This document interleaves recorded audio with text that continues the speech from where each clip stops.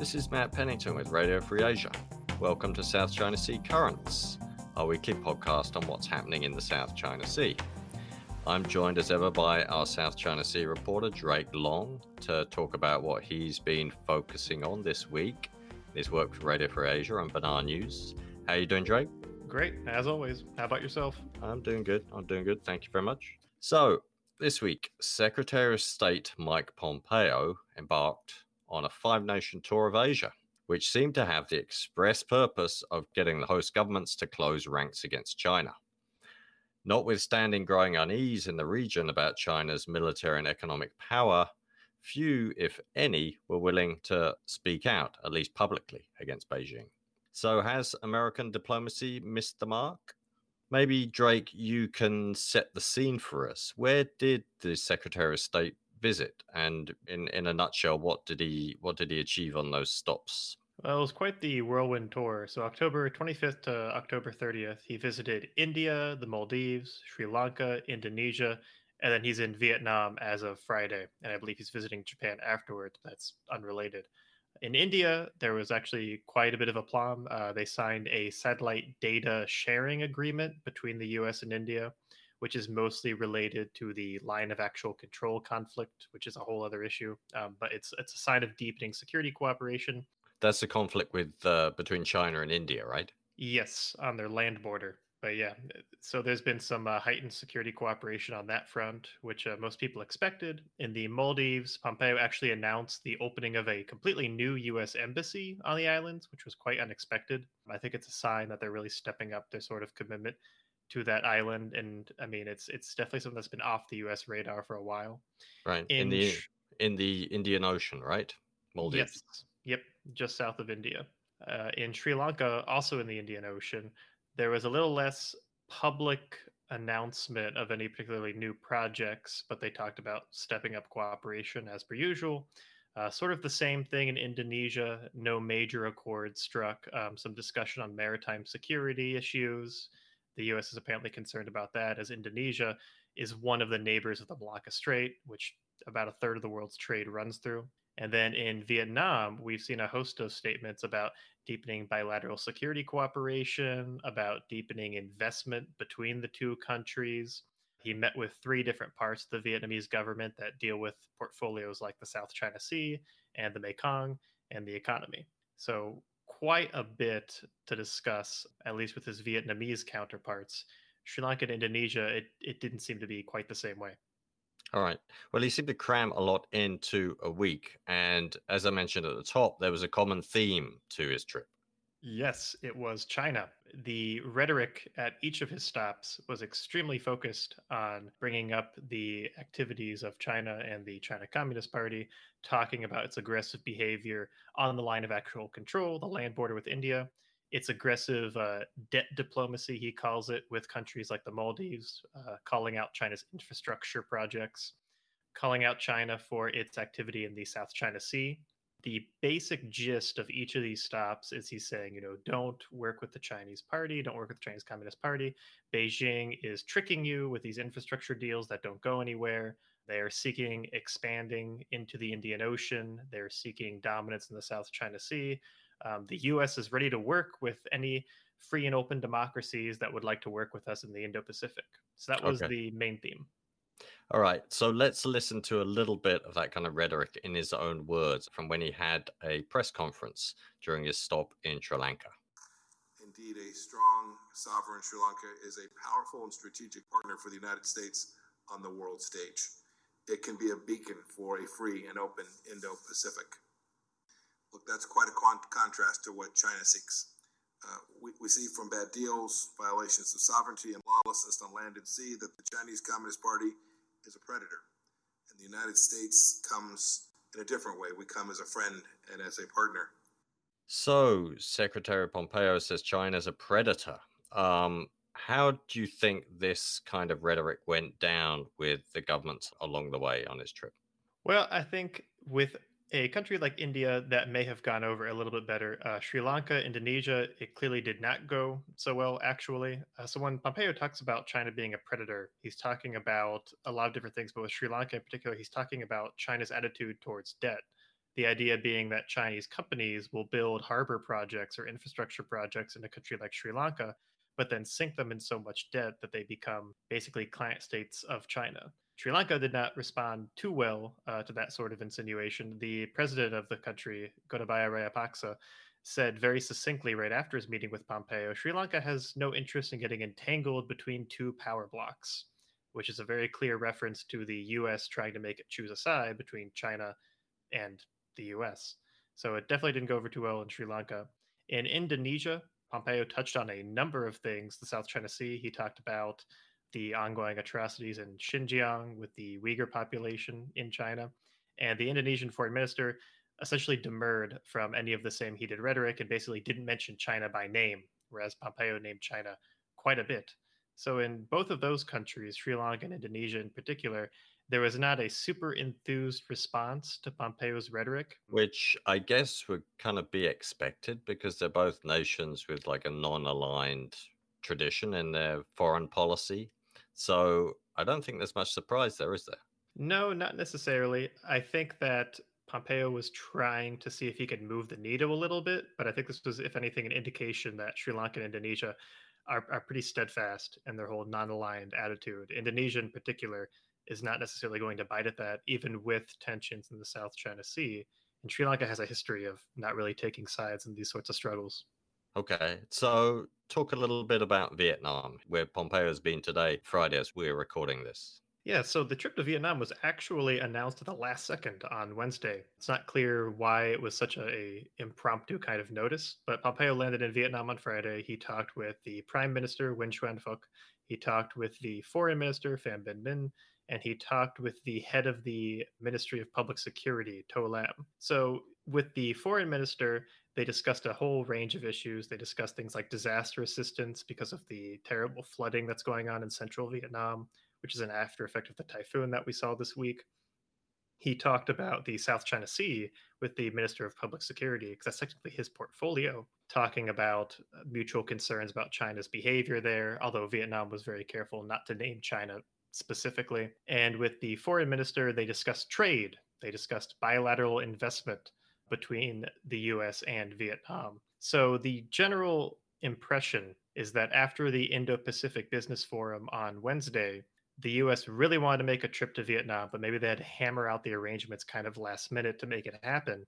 And at the top of the agenda was China's behavior in the Mekong River on the South China Sea. But then above those two things would be Vietnam and the US. They have a current bit of a trade tension, a testy discussion, as a professor at the University of New South Wales, Carl Thayer, told me in an interview. The US and Vietnam are currently butting heads over currency manipulation charges that the US trade representative leveled at the Vietnamese government. And so now there seems to be some type of discussion to try to work past that, which I'm sure this visit was meant to address. Okay, so the trade tensions are set back in the relationship and sort of take the focus a little bit off the security relationship, which we're kind of focusing more generally in our coverage. I noticed that Pompeo tweeted after he met with the public security minister that US Vietnam security relations were being elevated. What do you make of that? So, Lei Hong Hip, who is a fellow at the IC's Institute in Singapore, told me this in a very, very succinct way. He says, if you look at Vietnam, if you look at the US, there are very few countries that have such a clear common strategic interest, and that is the South China Sea. Vietnam is a claimant in the South China Sea. It directly neighbors China. It is in a very tough situation with China's kind of growing naval presence out there, and we spot Chinese Coast Guard ships in Vietnamese waters pretty often. At the same time, the US is greatly concerned about China's expansionism in the South China Sea. So the two countries have a very clear interest. It's a security problem in the South China Sea. And if they work together, there's very clear gains for both sides. So elevating that security relationship could take the place of any number of things. The US has already helped out Vietnam with some maritime security issues, such as lending it Coast Guard cutters, selling them some secondhand equipment, setting up a new training facility for illegal fishing enforcement in southern Vietnam. And some of the analysts I talked to, Lei Hong Hip, Carl Thayer, suggested that U.S. operating some maritime patrol aircraft out of Vietnamese territory is actually not out of the picture either. I mean, that could be possible in the future. So the US and Vietnam seem to be working together very, very closely on these issues because they have a common sort of threat from China. And for Vietnam, it's a little bit more existential and a little bit closer than for the US. And for that reason, both sides have a huge incentive to kind of meet and talk about these things. Okay. I mean, there's obviously a huge amount of historical baggage between the US and Vietnam. I mean, they normalized ties 25 years ago, but they had this, epic struggle during the Vietnam War. And it seems kind of unlikely to me anyway that the US could be allowed to fly military planes out of Vietnam. But I mean, what's your take on that? So, I mean, that was my attitude too. But after thinking about it a little bit further, the main reason I would think, or anybody would think that that's impossible, is because Vietnam has it written in its constitution a very clear policy called the Three No's. It says no foreign military alliances, no foreign military can be on Vietnamese soil. And the third no escapes me, but I think it means simply no aligning with one country against another country. So all of those no's kind of preclude any ability to let the US operate anything from Vietnamese territory. But, and I did not realize this until Le Hong Hep brought it up to me, Vietnam actually updated this policy recently to have a so-called one depend, which is simply if the situation calls for it, we might revisit the three no's, which is kind of a catch-all sort of change, but it's basically saying that if the situation in the South China Sea does not improve, if China continues being aggressive and it keeps expanding into what Vietnam considers its own waters, then Vietnam does think that there's a pretty good reason to reevaluate the three no's and work with the US on something. So this is a case where, it sounds rather outlandish, but maybe in 5 years' time, 10 years' time, we might actually see some maritime patrol aircraft take off from Vietnamese territory. Having said that, that's who knows what will be the trigger for that or if something else will get in the way. So it's just something provocative to think about. Right. So given that Mike Pompeo has had this 5-nation tour, or it'll be 6 nations if he's going to Japan as well. I mean, if we're going to give him a scorecard for his efforts to get countries to rally round and push back against China, give him his marks out of 10. Out of 10, how about I give him out of 1, 2, 3, 4, 5 because he visited 5 countries. I'll give him this. I'll give him a 2 out of 5, and let me qualify that. I'll give him a 2 because, in my opinion, the meeting with India was pretty successful. I mean, that's what people anticipated. They signed a lot of good agreements there. With Vietnam, they seem to have papered over a number of differences. They talked about Vietnam buying natural gas, and they talked about the U.S. investing in Vietnam's energy sector. But with Sri Lanka and Indonesia, I don't think you can really call those huge successes. They were pretty frigid to Pompeo's overtures. In the Maldives, that could be considered a win, but this is something that Greg Polling, a Southeast Asia fellow over at the Center for Strategic International Studies, pointed out on his Twitter account, actually. The U.S. will be opening a new embassy in the Maldives, but everybody who works at that embassy will have to live in Chinese-built housing. They will have to drive Chinese-built roads to the embassy. They will cross Chinese-built bridges to their work, and they'll be working in a country whose infrastructure is just overwhelmingly Chinese, including the energy sector. So is it really a win? It's kind of hard to tell. I'd probably call that more of like a draw. But I mean, if it's a scorecard out of 5, I would not necessarily give that one to Pompeo at this time. So I would say 2 out of 5. Other people might argue 3 out of 5. But that's just my pessimistic opinion. Well, I think that seems a fair and balanced assessment. So you're listening to South China Sea Currents.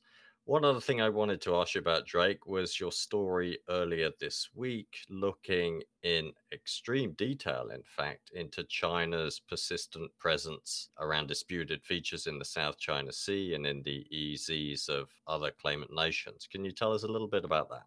Right. So I think that when we talk about the South China Sea, there's a tendency to only really write and discuss breaking news stories like when a Coast Guard ship, a Chinese Coast Guard ship, first intrudes into some country's territory. It's a big deal because people are like, "Oh my gosh, this ship just showed up. How long are they going to be here? This can't stand." And I think that it was important to kind of highlight that past those headlines, these ships never leave. So we've actually been tracking Chinese Coast Guard ships for months on end inside of the EEZ of Vietnam or inside the EEZ of the Philippines. They've never left. They've never gone away. We just simply don't we don't report on it every single week because it would get a little bit repetitive over time. I just thought it would be a good chance to write a primer to show people just how enduring this presence is. I mean, if you look at the Vanguard Bank, China has had a Coast Guard ship there for months, since July. They rotate ships out. We've seen ships go to their artificial islands, their bases at Fiery Cross Reef, to refuel and then go straight back to the disputed feature. In effect, there's not a single day that goes by without China having a presence at that feature at Vanguard Bank. And so, just so for those who are not familiar, Vanguard sure. Bank is a feature that is also claimed by Vietnam. It's claimed by Vietnam. It also sits within Vietnam's exclusive economic zone. So it's 200 nautical miles off Vietnam's territory. It's technically Vietnamese waters. So to have Coast Guard ships there in particular is very provocative. And it's some other areas like Scarborough Shoal and Second Thomas Shoal, which are Philippine claimed features off the Philippine coast. Those are also technically within Philippine waters. It's very controversial for China to have such an enduring presence there. And when I say enduring, I mean enduring. They rotate ships out. They never leave. The names of the ship might change, but there's always someone there at the very, very least, despite the fact that it doesn't really get written up in the news all that often. So how long have they been at Scarborough Shoal and Second Thomas Shoal, the Philippine claimed features? Well, I worked on the timeline, and I established that China has had a presence in Philippine waters since about May. That's quite a while. They've never gone away. Scarborough Shoal in particular, you've had multiple ships show up there. Maybe one will leave, go refuel, and then when it gets back, another one will leave, go refuel, then get back. Stuff like that. Second Thomas Shoal, it's been pretty much unending, and that's partly explained by the fact that China has a massive military base called Mischief Reef close by, to the point where they can constantly rotate ships in and out, and it's really not any sort of there's no gas shortage, there's no personnel shortage or anything like that.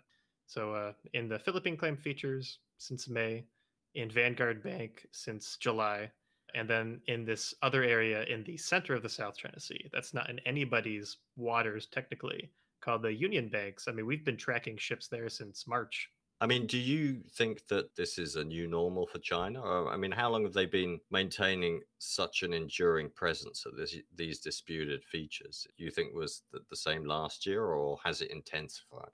In my short time looking at this, I would say it has intensified in a couple of different ways. For one, there are more maritime militia ships. These are fishing boats that are just simply they're part of the armed forces. They disguise themselves within fishing fleets, then they assert China's claims to different territories. China has built new maritime militia ships called the Yuetaiyu, which I've been watching in the Union Banks for the first time, and they've just never left. They're there constantly. You have more ships, period, flooding the kind of area. The Coast Guard ships are getting more aggressive. They are more easily able to refuel and resupply because a lot of neighboring countries have simply given up on trying to deter them. It's too costly, and they're just so much bigger than anything that their local navies can kind of break out, that there's no point.